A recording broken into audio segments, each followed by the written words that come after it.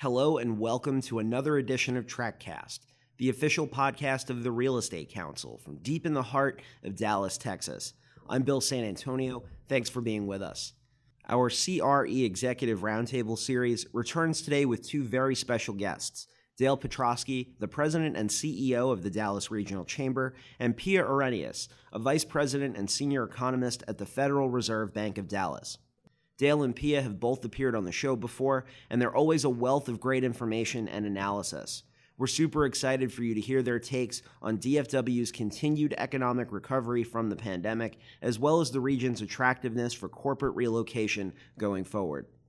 A quick reminder before we begin to subscribe to TrackCast if you like what you hear on today's show. We put out all new episodes almost every week, including our monthly CRE Executive Roundtable and our ongoing Legends of Commercial Real Estate interview series with some of the biggest executives in DFW, many of whom have joined these roundtable calls. TrackCast is available on Apple Podcasts, Spotify, SoundCloud, Stitcher, and wherever else you download podcasts. Now, here's our latest CRE Executive Roundtable featuring Dale Petroski and Pia Arrhenius right here on TrackCast. Really appreciate everybody being here.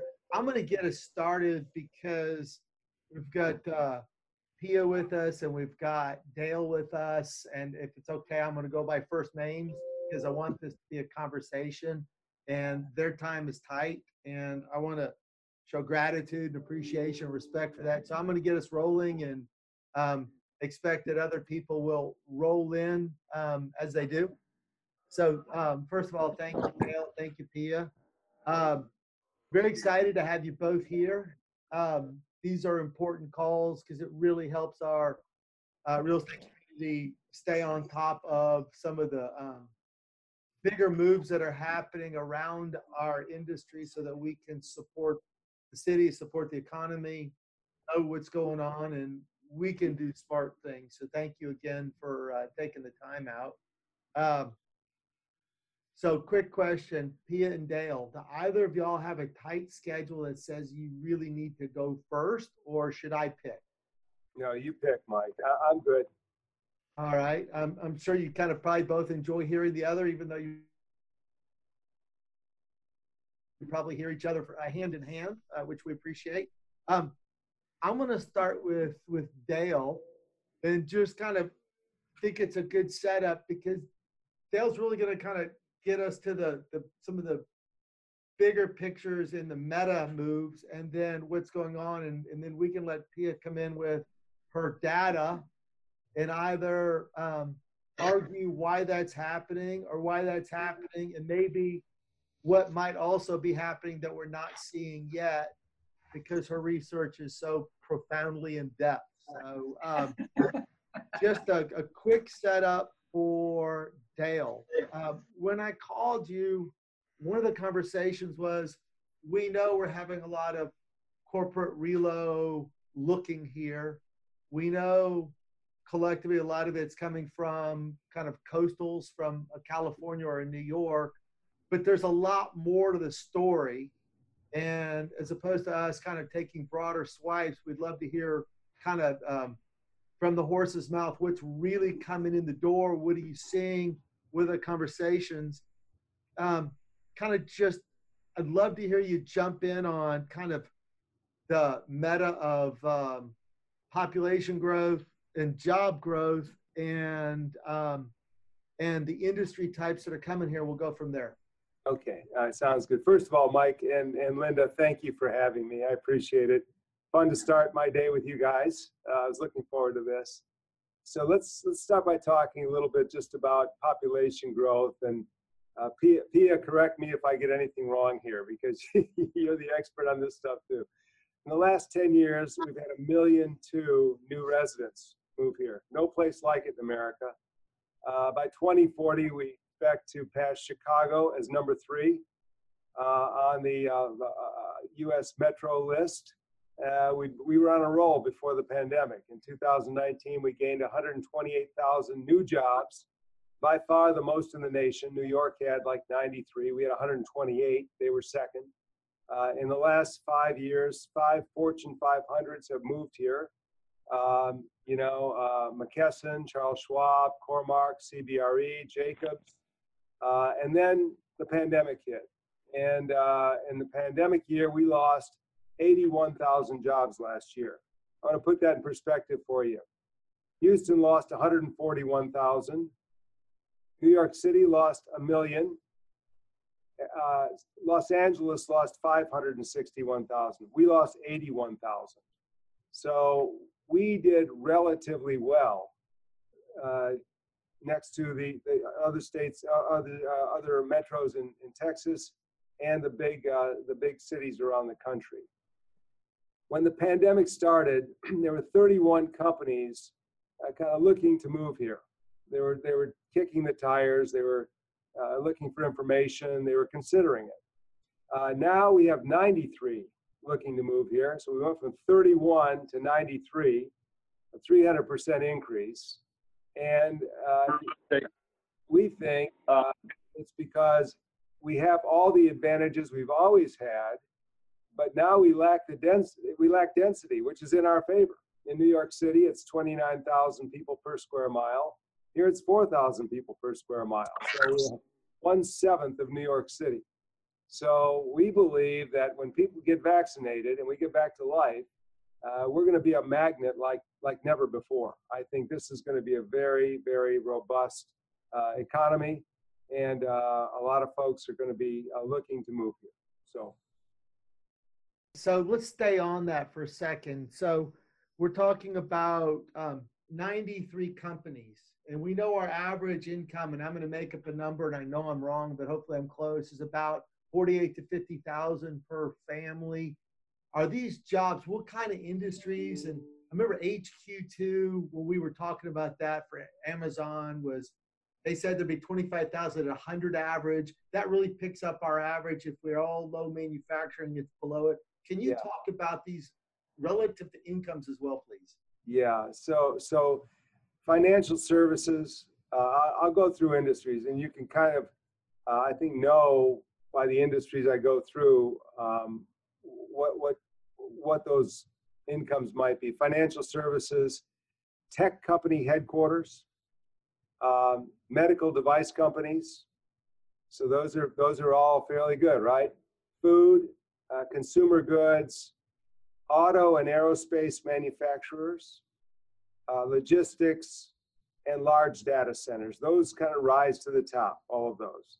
So you can see that there are some that are in the higher income area range, some are in the middle, and some are in probably the lower lower income range there. So if you broke those out, Fraker's lathering at his lips when he's hearing about the distribution side of it, and I've got Colin on here and Van Amberg, people who've really been very deeply involved in corporate reloads. That's a different kind. Are they all coming here for very different reasons or for the same reasons? Well, we have a lot of advantages, Mike, as you know. First of all, when people are looking to move, I think Texas is first on their mind because of the Texas business climate, right? I mean, people know that Texas is a great place to do business. And then they start to narrow it down and say, why would I move to Dallas versus Houston, San Antonio, Austin, right?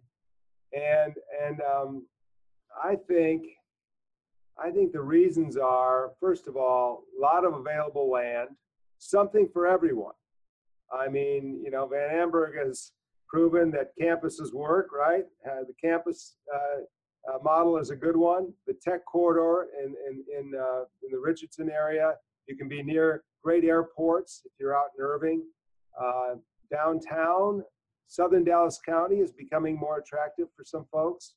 But the fact is that one reason we win often against the others, we have two great airports, and we have the headquarters of the largest airline in the world, American, and the largest U.S. airline, Southwest Airlines. We have no hurricanes here, which helps. We're not as congested as Austin or Houston. Believe it or not, we have more college students and more college graduates in DFW than Austin, Houston, and San Antonio. So there's talent here. and the cost of living. Cost of living is pretty good in those places too, except for Austin probably. But we win on a lot of counts. And the other thing is that technology has really picked up here, and we've become a hub for tech workers.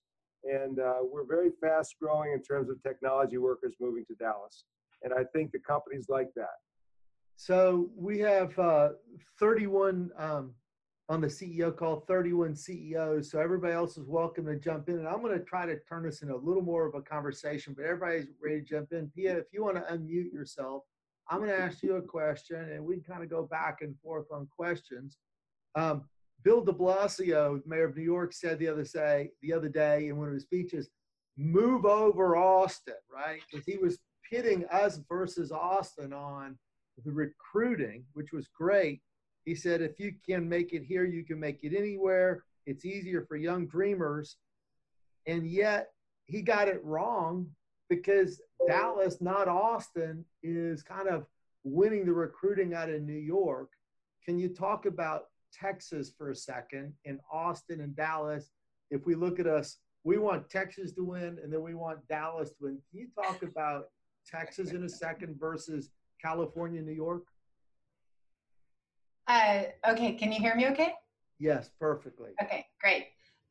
So what Dale is talking about, I mean, we see that in the data too. I mean, we see even in the pandemic, continued migration to Texas. We don't have the data broken out by migration versus overall growth, but what we know is that we did not slow in terms of population growth in 2020, despite the pandemic. We grew at the same rate as we did in 2019, which is remarkable given that population growth in the overall US actually was the slowest in 2020 since the Great Depression, not Great Recession, Great Depression. So population growth is anemic in the US, but continued at the same pace in Texas. So certainly the migration continues to happen, and the cell phone data, which is the only data we have on migration so far for 2020, suggests that interstate moves, still Texas ranks #1 with Florida right behind us. I didn't hear Bill de Blasio's comments, but in terms of performance in the recovery from the pandemic in Texas, Austin is #1 because Austin always grows fastest, and then Dallas. But of course, Dallas is, our whole North Texas region is a lot larger. So in terms of percentage growth, it's going to take more for us to, have that pace of growth that Austin does. But as Dale was pointing out, and you were saying, Mike, we have a lot of favorable characteristics of our metropolitan area that continue to draw people in. And certainly we've seen some of the same trends though here that they've seen in other large metropolitan areas, with a little bit of emptying out of the city center and a big increase in housing demand and apartment demand in more suburban areas.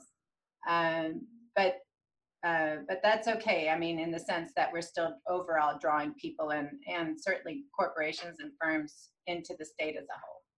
Okay, so I was short on introductions because everybody on this phone call or a Zoom call knows exactly who both of you are. So forgive me for not having big, long form introductions.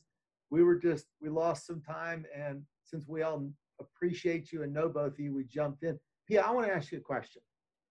We talked to Dale, and you both gave us some history on backdrop of how we got here, where we're at. And now you get to pull out your crystal ball based on your data and take your data and project forward.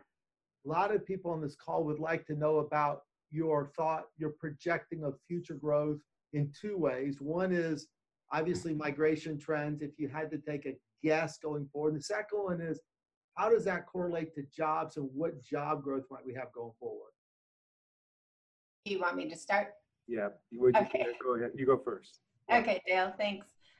So we have a pretty strong forecast for 2021. Our job growth forecast is well over 4%. So we're between 4 and 4.5% job growth for the state as a whole, which is more than twice as fast as normal.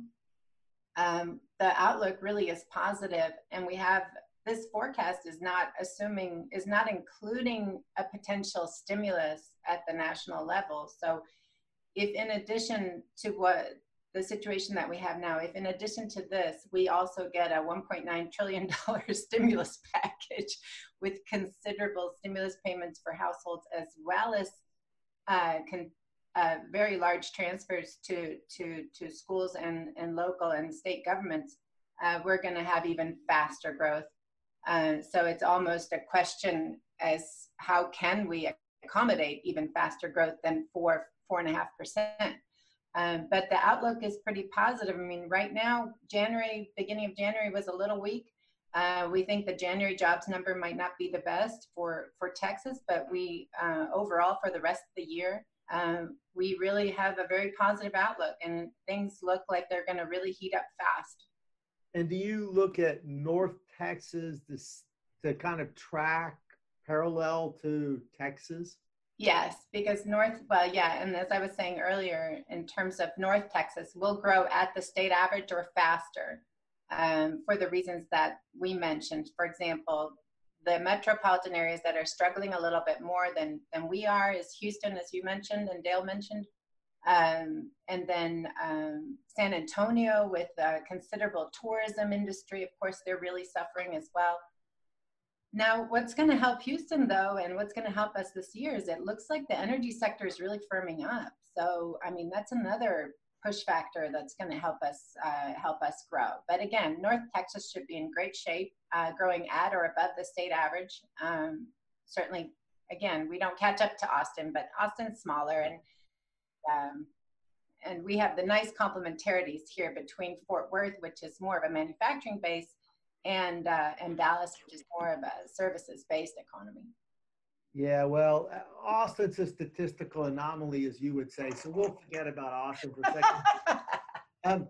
Dale, why don't you pile in on this? So I guess what makes me optimistic is if you think about our tech brand is rising, right? So as I mentioned, second fastest growing in tech jobs. If you think about Uber coming to Deep Ellum, that's their second largest office space outside of San Francisco. Salesforce is in Uptown, Facebook data center at Alliance. Amazon has their office space at Galleria. Peloton has a corporate office space in Plano. And so that gets me excited that given what Pia says and what we know in terms of the increased interest from others about DFW, that when we get through the pandemic and people get vaccinated, I think, the floodgates are sort of going to open a little bit. And I think what also gets me excited is you guys. It's the DFW real estate community who can respond, quickly and evolve to the needs of what people want and need as they reimagine their office environments and their needs. And I'm also, I think we have more arrows in our quiver now. We've got Southern Dallas County.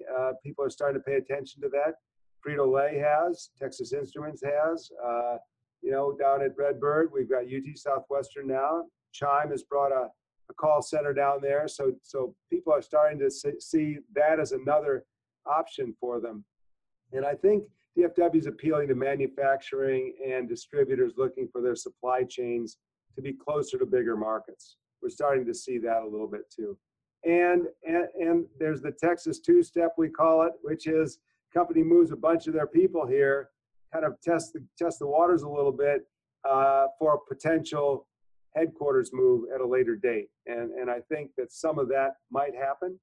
And then the work from anywhere benefits us because people maybe want to be out of the big cities. They want to be out of the density and better quality of life down here. Maybe some small number of executives from a certain company might move down, start working here, get a feel for it, and maybe think about moving their companies down here too. So I think I'm very bullish on the next year, the next couple of years.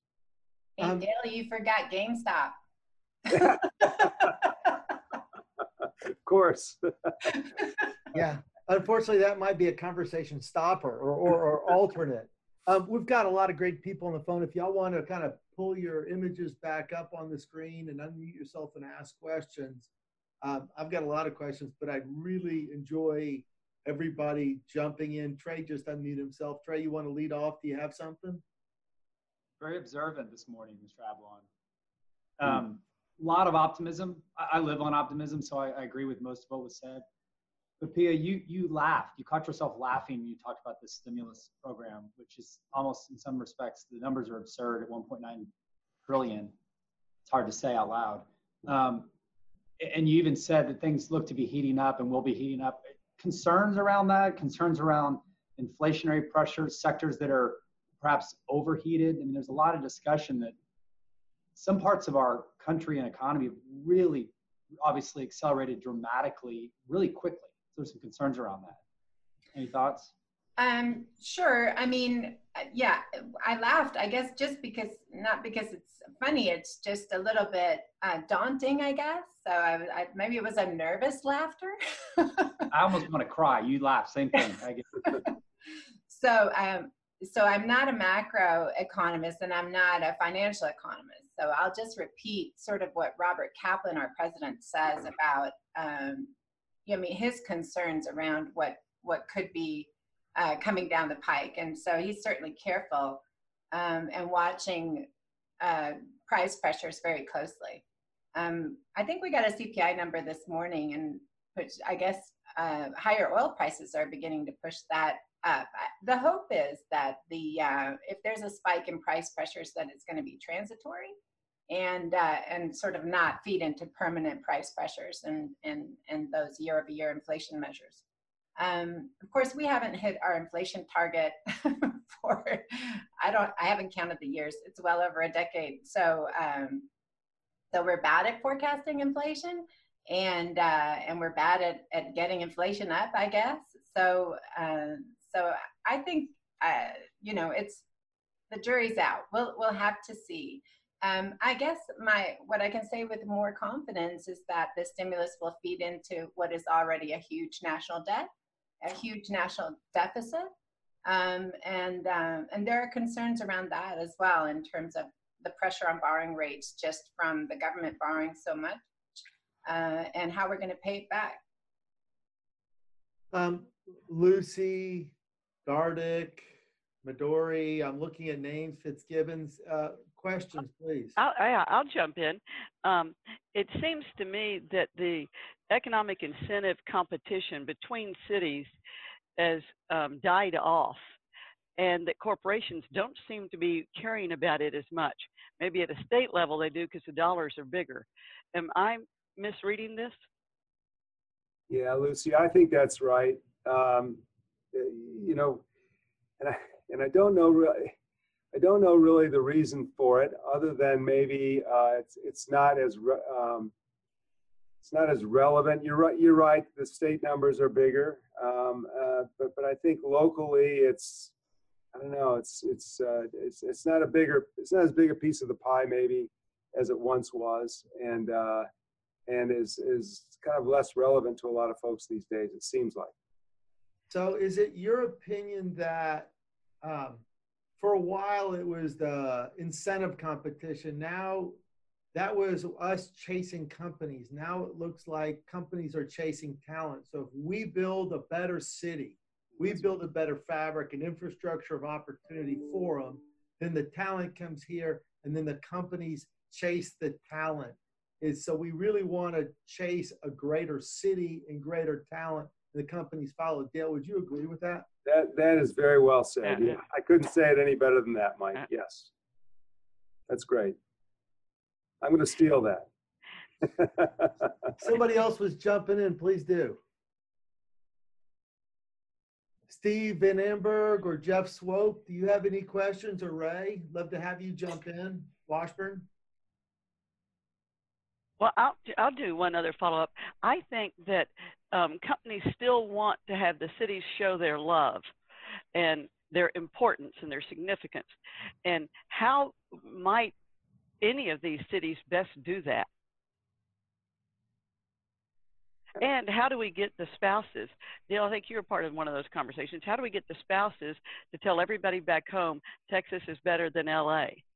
Have them shop at the Highland Park Village, and they'll report. Easy. I think, Ray and I were part of that conversation that you reference. Lucy, maybe Ray could give his opinion on this. He's got a great perspective on it. Yeah, no, we get a lot of calls from people who say, hey, I've got the CEO's spouse in town from LA or New York. Can you all give them a VIP tour of the Highland Park Village? Because they want to know that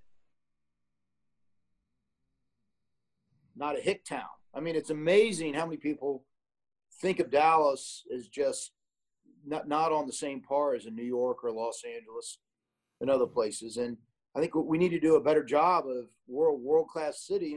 We have everything to offer here that any other city in the world has. And so, anyway, Dale and I are in a little group trying to figure out how do we sell at the highest level to the CEOs coming into the market that pass the things on the cost of living and all those things, that this is an acceptable place for them to come live. I mean, a lot of the spouses come here kicking and screaming because they don't want to leave what they think that where they're very comfortable. And then the flip side of that is on the Austin deal is Austin's considered so cool and all that. Dallas isn't considered cool. I think Dallas needs to work on the under 40. One CEO moving here, Canyon Partners, you guys probably heard of him from LA.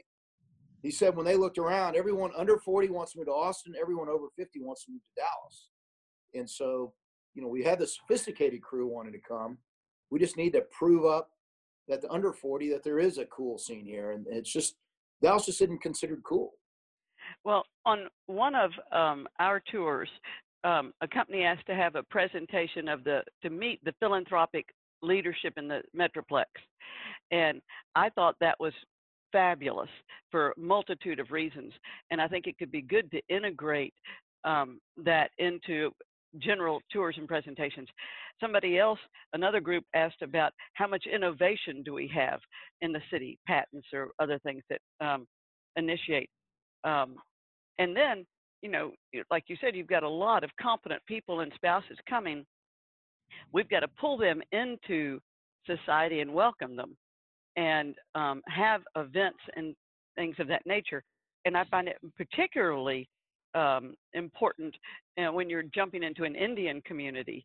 And, the Indian community is not merged into the rest of the community in this Metroplex.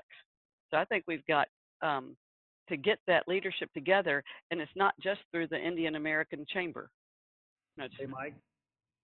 Yeah, Mike Lafitte, please jump in. Yeah, I'd make it just a comment. I guess what's kind of running through my head is, we announced after 100 plus years of CBRE being headquartered in California, which were the roots of the company, we announced late last year that we were officially making it official. I mean, the company, we were already here.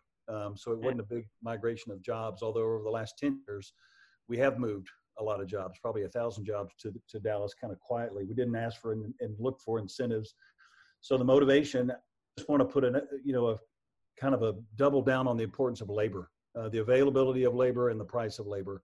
It blows away, real estate costs or incentives or anything else as it relates to why companies come here, in addition to all the great things that we all know and love about Dallas in terms of central location, the airport, and all those things. But when you just run the math on a bunch of jobs, $1 an hour is huge, and it is multiples of the cost of real estate or anything else. So the availability, labor longevity, the quality of labor, and the importance of schools and the educational systems that are in North Texas are a huge driver for us. Forever we just competed head to head with Atlanta, and it was about incentives and who's going to give more. But I don't think that is playing as much today as the driver. It's just a lot of other factors that are. So Ray and Mike, I really appreciate your comments. I'm going to paraphrase them and then turn it back to a question for Pia and Dale. I'm looking at the people on the screen here, and I know at least half of you grew up here. A lot of us grew up here.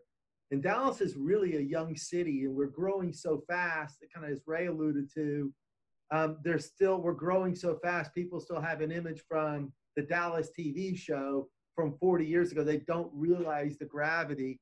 that's an issue. Mike Lafitte just talked about a durable workforce at an affordable price point. I want to turn that back to Pia and then Dale. Pia, I got a question for you on that regard. Let's talk about the opposite. Let's talk about headwinds. We're talking about growth, not just the 4% or 4.5%, not inflationary that's kind of to the greater whole, but just in North Texas. I'd love to hear each of you denotate, because we've got a lot of people on the phone who on this call that can work on things. What headwinds do we have specifically in North Texas and Dallas-Fort Worth specifically that could slow down this growth that you have? You're not going to talk about it, Dale, too, when you're pitching a deal for us, but that you worry about, like education. Pia, will you go first? What are the potential headwinds in front of us? Well, in terms of not speaking to the short term, which obviously is the pandemic, but really the medium to long term. I mean, the speaker before me was exactly right. I think human capital is the most important. The quality of schools. We have to look at who is in K through 12 public schools in Texas. It's over half Hispanic kids. They tend to come from families with relatively low education because their parents or grandparents were immigrants. And so how do we get these kids up through high school into college and completing college? Actually, we've done a good job in Texas getting high school graduation rates up. In fact, we have some of the highest high school graduation rates in the nation. But college completion rates are really low here. And so we really need to focus our attention on this generation of public school kids and how to get them quality education and how to get them a college education. And I think that should really be the number one priority to safeguard the medium to long run growth prospects of the region. Dale? Yeah, I would say that in many ways we're a tale of two cities. You know, we are very wealthy in many parts of this community, and we are very poor in other parts of this community. And I think closing the gap between those two is really important. I think giving to Pia's point about education, because I think that is the key, right? A big key to allowing people to have living wage jobs and having a good job and a good life. It goes good education, good job, good life. And right now in Dallas County, the 25 to 34-year-olds in Dallas County, only 1 out of 4 earns a living wage of $50,000. 1 out of 4. And if you're the Black community, it's 3 times tougher for a Black young person to earn that wage as a white person, and 2 times tougher for a Latino to earn that wage as a white person. And so I would say, and Pia talked about education, but I think there's also a middle ground, and that is these middle skills jobs. And it's getting a kid through high school to community college for a couple of years, maybe a trade job, a $50,000, $60,000 a year job. Maybe they aren't going to go to 4 years of school. Maybe that's not what they're all about. But they could be a plumber, a pipe fitter. We need a lot of them in this area. We're short on them. And I think we could do ourselves a big favor by getting kids through 14 years of school, 12 and 2, and getting them into some of these jobs and letting them have a good life and giving them an opportunity for a good life that helps us all and helps the workforce and helps the tax base and just makes us a little bit more a just community. And Dale, do you see that really kind of coming through the JUCO system? Yeah, and I think we're really lucky to have Joe May here, who's running Dallas College. I mean, he is a genius, I think, and he's very good about working with Mike Hinojosa, the superintendent of Dallas ISD, and Bob Mong, who the former editor of the Dallas Morning News, who's now the president of UNT Dallas in the southern sector. Those 3 work very closely together, and I think that they have a great idea of what they're doing, and we're making progress in those areas. But we can't let up. I mean, they're all 3 of them are, I would say nearing retirement age, but they're like as old as me. and we got to figure out what happens when they're gone. Who comes up behind them and has the same kind of fire and the same kind of commitment to these kids and to our society as they do. Michael Dardick? Yeah, this relates to what Dale's talking about, which is these middle wage jobs. I mean, the other competitive thing we have in this city and state is cheaper real estate costs. And some of that has to do with our labor pool. And so I actually want to ask Eric Kruger, I think if everything I read, we have an impending, bomb in the construction business of all these people retiring and we don't have people following them. Those are pretty good paying jobs. So, I'm concerned about that for our industry and then just in general. Eric, do you have a thought? Yeah, thanks. And good morning, everyone.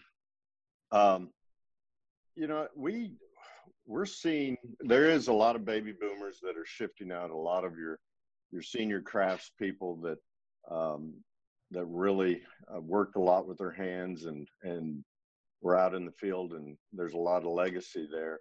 But we've been pretty impressed, I say Balfour Beatty, with the group that's coming behind them. I know here in Dallas, we've been very purposeful in looking at the next generation, and there's some strong builders out there. I mean, I'll point to the Epic 2 job over there, Uber. That thing's flying up, and our general superintendent out there isn't even 40 years old, and he's just doing a tremendous job. So there are good paying jobs. That's one of the things I've told our folks is I don't know why we don't recruit more community colleges. Quite frankly, you don't need to have a 4-year university degree to be an excellent contractor. It's, a lot of what we're doing isn't really rocket science. So I'm pretty optimistic. We're pretty optimistic at the workforce that's out there. Of course, right now, I get, just in this last 45 minutes, I've had 5 emails from recruiters trying to move project managers, et cetera, that are out and available because, obviously things have slowed down. So we've got some folks on the line. I'm part of a very small company relative to everybody in the call, but Jim Barry, I saw you on there, Steve Lieberman, Lafitte, Trey, Van Amberg. You've got bigger kind of companies. What questions would you have for Pia and Dale? Well, they're getting ready to ask a question. I've got a quick one, Dale. You may have mentioned it earlier, but of these 93 firms that are looking, I mean, you feel like there's this pent up demand and it's all waiting for COVID to subside to get some stability back in the economy, et cetera. What, in your personal opinion, what are those trigger points that have to be in place? I mean, do we have to have the herd immunity thing going? Does 80% have to be vaccinated? I mean, what is it in your mind that's going to say, okay, we're ready to make the move? Yeah, I think so. I mean, that's everything we hear is it's, 70, 75, 80%. I mean, I think folks will make that call when it comes, but I think right now they're shooting for 80%. Here's what we're doing at the chamber, and we just made this decision last week. We believe the best thing we could be doing right now for the business community here is to get people registered so they can get vaccinated so we can get back to life. Okay. We need 80%. Right now, we've only got 5% vaccinated. We need 80%. All right. We've only got 23% registered. This is as of last week. 23% registered is not going to get us to 80% vaccinated. And so, and there are communities, particularly the Black community and the brown community, who are being hit disproportionately by this because of health issues and so forth. And they don't have health insurance, but they are the most resistant, the most hesitant to get the shots as well. So we got some real work to do, and we're not going to get to 80% without the Black and brown communities. And so we've got a lot of work to do. And by the way, we had a BCG expert on the phone the other day, and we were talking about, our challenges.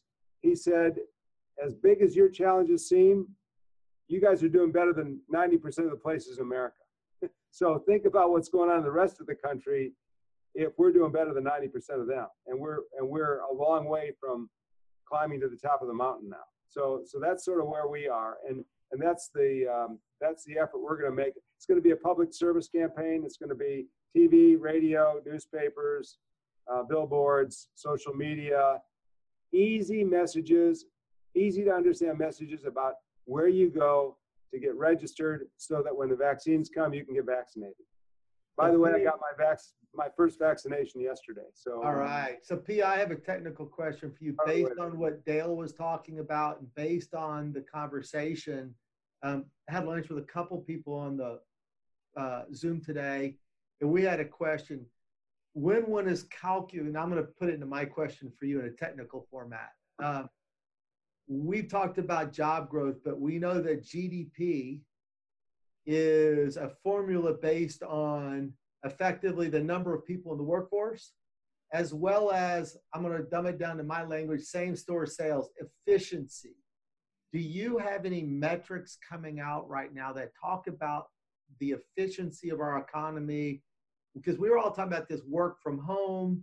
Michael Darnick had a lot of kind of little more refined thoughts on that, but how efficient are we is a question we were asking. It's something Dale was kind of nibbling around. Do you have statistics on the efficiency of our workforce right now from this kind of work remote, work from home? We have mixed evidence on that. So initially, I think there was a surge in productivity. It comes from two really areas. I mean, well, one is the implementation of technology, and obviously the hope is that with so much technology infusion in businesses, that really this productivity growth is going to continue into the medium to long term. So it really should be a big boost to productivity if we can measure productivity correctly, of course. What's clouding the data is the change in the composition of workers. So we've seen a lot of low-skilled workers lose their jobs in the hospitality sector in particular. Those are low productivity jobs. So then when you measure productivity, it looks like it's rising, but it's partly just the composition of employment in the economy because it's now geared more towards the high productivity occupations because we've lost so many jobs on the low productivity end. So that clouds the vision. But in the medium to long term, I mean, what's happened in the pandemic in terms of speeding up technological innovation and adoption is going to be beneficial to productivity. And how is again, back to which is just another question, a little more detail. If you broke age demographic in, I'm going to make up numbers, 18 to 30, 30 to 50, 50 to 65 and over 65, I've heard Mr. Kaplan talk about the concerns about the aging out of a workforce and the replacement of that workforce. Are you seeing how those bookends working against each other? Oh, it's a huge problem. The retirement of the baby boomers, you guys were alluding to it earlier, it's a huge problem for the U.S. as a whole, a little bit less for Texas because we're a little bit younger, but still we're facing the same demographic cliff. Really, there's, only a couple of ways to address this. Certainly productivity growth is one, and we can make everybody more productive. So even if we have fewer workers or less growth in the workforce, we can still sort of maintain output. But, if you run your own business, it's not so, that's easier said than done. The other way is through immigration. And right now, I mean, immigration has declined precipitously. I mean, I've never seen such a large decline in the numbers that are coming out. Hopefully that will recover with some change in some of the policies and also with an economic recovery. But we're going to definitely need to figure out how to address this demographic cliff, which is the retirement of the baby boomers and the aging of the workforce overall. And, fertility is another way. Immigration works pretty quickly. Fertility takes a long time. We can try to go in there with, if you've heard this proposed policy about these child payments that the Biden administration is considering. So that'll boost fertility, but gosh, it'll take 20 years before, that person will be part of the workforce. So that's part of the solution, but it takes a long time to implement. So another more detailed question about that, because I heard Mr. Kaplan talking about immigration very carefully a while back, very carefully. And he was talking about immigration, breaking it into immigration isn't an unskilled labor. I'm going to put the statistic. I know you know the right one, so please correct me, but 50% plus, I think it was 53% of all immigrants coming in have a college education. Which type of immigration are you talking about? Both kinds, the skilled worker, the knowledge worker, the hand worker. Can you talk about that just a little more? Sure. I mean, well, we're talking about all kinds of immigration because actually the interesting thing that we're seeing, and you guys talked a little bit about that, and Dale was mentioning this earlier, interesting trend that we've seen. So after the Great Recession, we saw a real shift in the educational attainment of immigrants away from sort of the low skilled to the very high skilled coming from India and China. So a huge surge in very high skilled college educated immigrants. But of course, what's happened over that period of time with the decline in immigration from places like Mexico, which admittedly a lot of it was unauthorized, but with that decline, we're actually seeing labor shortages, not on the high skilled end, but actually on the low and medium skilled end. So Dale was exactly right to point out there's a lot of labor demand that's percolating in the low to mid skill levels. And so that has to be addressed too. And that can be addressed with immigration. I mean, it doesn't have to be permanent immigration. You can have a temporary worker plan. You can do a lot of creative things around that. And we can certainly do a better job than we are currently. All right, so we have about 5-10 minutes left. Jeff, I saw you come on. Did you have a comment or a question? You know, something we ought to study and look at is how a company actually measures productivity growth. It's a huge topic for all of us. It's a huge topic for the companies. It's a huge topic for our business. You just wonder where the competitive advantage that DFW may have in that. It seems to me we could do some research on that. Pia was just talking about it, but I haven't seen anything that really identifies how a company, no matter what its size may be, can actually measure productivity growth, even comparing it pre-pandemic, currently pandemic, and what it might be looking at in the future. Because to me, that's a huge potential competitive advantage that DFW has just in Texas in general, and the work ethic that we have. It's something I think we ought to, narrow down or push down on as best we can to find out more about it. That's all I got. Pia, do y'all are y'all continue to evolve that kind of capacity to do that? I think it's a great idea.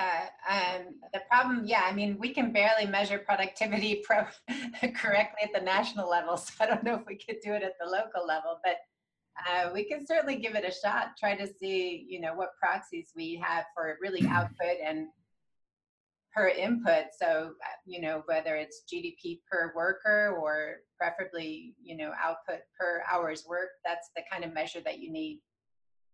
Yeah, especially in the whole work from home deal, because the work from home people, it's a mixed reviews on how productive we are, especially when you lay in the whole idea of the lessened business activity because of the pandemic. So it's just something I think if we could study it, Pia, my gut would be that Texas and DFW for sure would show extremely better, I guess is the phrase I would use, economic growth, productivity growth than most other areas of the country, and specifically the larger cities. Just a thought. Yeah, that may be. Pia and Dale, do you have any questions for the group on the phone? You do have a wide swath of leadership in brokerage and construction, in finance and development, the whole kind of gamut here. What questions could we answer for y'all? Is there anything we can be doing more that we're not doing or answering? I have a question about, somebody mentioned a slowdown in construction. If we could elaborate a little bit on that in terms of, is that cost driving that, or is that demand, or what's going on? Eric, you want to jump in on that, or anybody else? Well, and I should have clarified on the commercial construction side. I mean, obviously residential is almost overheated right now, but yeah, for us, pretty much across the U.S., it's related to the pandemic. I mean, just folks aren't committing big dollars for new projects. I mean, a lot of our clients are on this call, and I mean, I think everyone's just waiting for that certainty to come back into the market. Is that office or industrial, or is that both? Well, here again, yeah, clarify. Industrial is very strong. I mean, you might have seen in the Wall Street Journal this morning, Houston's had quite an uptick in vacancy in industrial, but industrial is very strong up here. But it's commercial, it's office, corporate, mixed Retail. use. Uh-huh. Yeah, that type of work. You're even right now seeing. I think it's going to change some, but a lot of your healthcare, they've had to put off a lot of their deferred maintenance and improvements, just trying to handle the current crisis as well. So good news is when all this is behind us, I think, yeah, we probably will have labor shortages and all those things that maybe we were seeing before, but there's quite a stall right now in the commercial market. And you're seeing that, especially with the subcontractors. On the commercial side, the few MEP that can focus on data centers and those types of things are staying busy, but others that don't get into that market much, are feeling quite the pinch. That's very helpful. Thank you.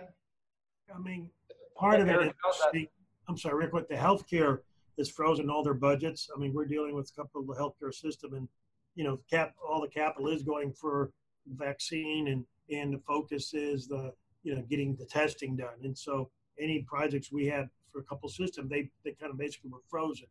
Secondly is since Trey's on the line, financing is almost impossible to do what we do in retail side of the world or mixed use. Anything that touches something that has a parking lot that doesn't have a garage, we're having a hard time if it's not industrial. And then the third thing, Eric, maybe you could emphasize, and we're probably going to slow down some of the smaller jobs, is the cost of materials, cost of construction. I'm hearing steel and lumber, but it's about to explode, has exploded. And one of the rumors I heard from an architect is that Amazon is going to hoarded up all the steel up east so they can build their warehouses. So I don't know how true that is, but non-market stuff going on out there. Yeah, lumber prices, for nothing else, residential construction have tripled in many cases. And steel, we're seeing steel go up almost every 30 days right now. It's you wouldn't think, you'd think everything's slowing down, et cetera. But commodity prices continue to rise. The reason why, quite frankly, the reason why anyone who can commit to a major project right now would see no inflation over a year ago is that it's the pressure on fees. It's fees from subcontractors, et cetera, that are trying to keep their people. That's what's holding it down. But that'll only be temporary. Once this thing lifts and they start seeing a little bit, you're going to see a huge jump, I think. Yeah, Pia, I'm going to rephrase that from the development community and what Frank and Eric just said, which is we're seeing commodity prices rise right now faster than we're seeing rent growth.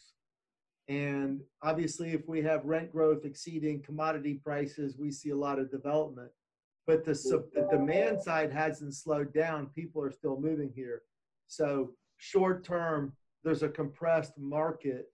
And in the medium or long, if you probably got a group here, a study group, they would probably say, we're all thinking we're going to have that compression turn to a real driver coming up. Trey, do you want to expand on that from what you're seeing? You have a very broad view of the market. I think you're a little bit optimistic on that description. I think you actually have a situation where fundamentals and economics are declining while you have cost increasing. So it's the perfect storm in the wrong direction. And it's putting a ton of pressure. Now, the good news is we're seeing yields, what investors are willing to accept from a yield perspective, declining as well, following just global yields declining. So a project that didn't pencil at a 6 return on cost may pencil at a 5.5, and we're seeing some acceptance there across industrial and multifamily. Yeah, that was where I was headed with my question, Eric, was just around the construction cost increases that are so dramatic we're seeing, particularly on the commodity side, and how that's all reconciling with the decline in the overall activity. It seems incongruent. And it's a big question. I know part of it's in the residential side of the business, but it goes back to my comment.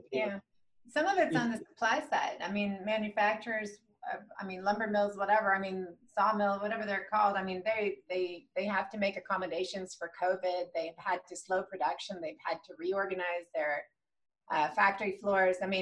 We see it in the auto industry. We're seeing these. And then there's a shortage of semiconductors, of these computer chips.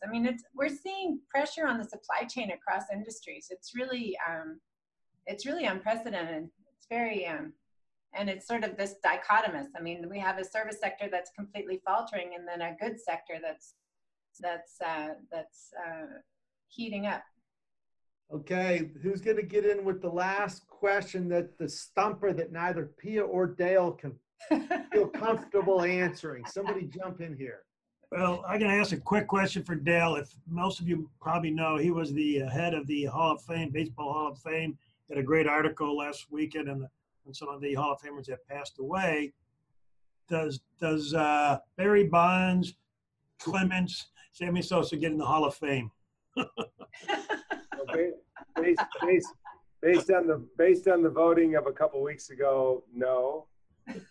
They're still ways away. You know, Barry and Roger have one more shot at it with the writers next year, and they're 14% below where they need to be. So I don't think they can make that up. And if they don't get in, I don't think Sosa gets in. But next year on the ballot, the first year for Alex Rodriguez and David Ortiz. So it just keeps on going. Leave it to Frank to keep us very focused here. Linda, you saw the sports photos. I saw Gale Sayers up there, Muhammad Ali. Yeah. Linda, you want to kind of wrap us up and give a thank you? Well, first of all, thanks to everyone coming to these programs. I think they've served as a really good place for you to hear what's going on in the marketplace. We've really, I know I've enjoyed these since April of last year when we started them. And based on the attendance that we're consistently seeing, pretty much 100% attendance, it sounds like we're hitting on all the right notes. We have some great programs scheduled, another meeting scheduled next month with someone from JP Morgan out of New York. And we're just gonna keep the content flowing to you so that you are up to date in the latest things that are happening in the industry. Pia, thank you so much for joining us once again. I appreciate it. Dale, we always appreciate your partnership and friendship. And I'm gonna send you a couple ideas about the vaccine that have come from some of our nonprofit partners in South Dallas. Might be helpful as you do your planning, because I applaud your efforts for that. We do need to get everyone vaccinated. And I got my second one yesterday, so I'm very happy. Good job. Yeah. Awesome. Well, thank you for having us, Linda. We really appreciate it. Our pleasure. Thanks, everyone. More to come. Thanks to everybody for attending. And Pia and Dale, I know your schedules are busy, and we really appreciate you taking the time to meet with us and talk to us. And y'all have a great day. That's all for today's show. I'd like to thank Dale Petrosky, Pia Arrhenius, and all of the other executives who took the time to join our latest CRE Executive Roundtable. Be sure to subscribe to TrekCast to get our latest episodes right to your mobile device, and check us out on Facebook, Instagram, LinkedIn, and Twitter for the latest news and updates from around the Real Estate Council. Until next time, I'm Bill San Antonio. Thanks for listening.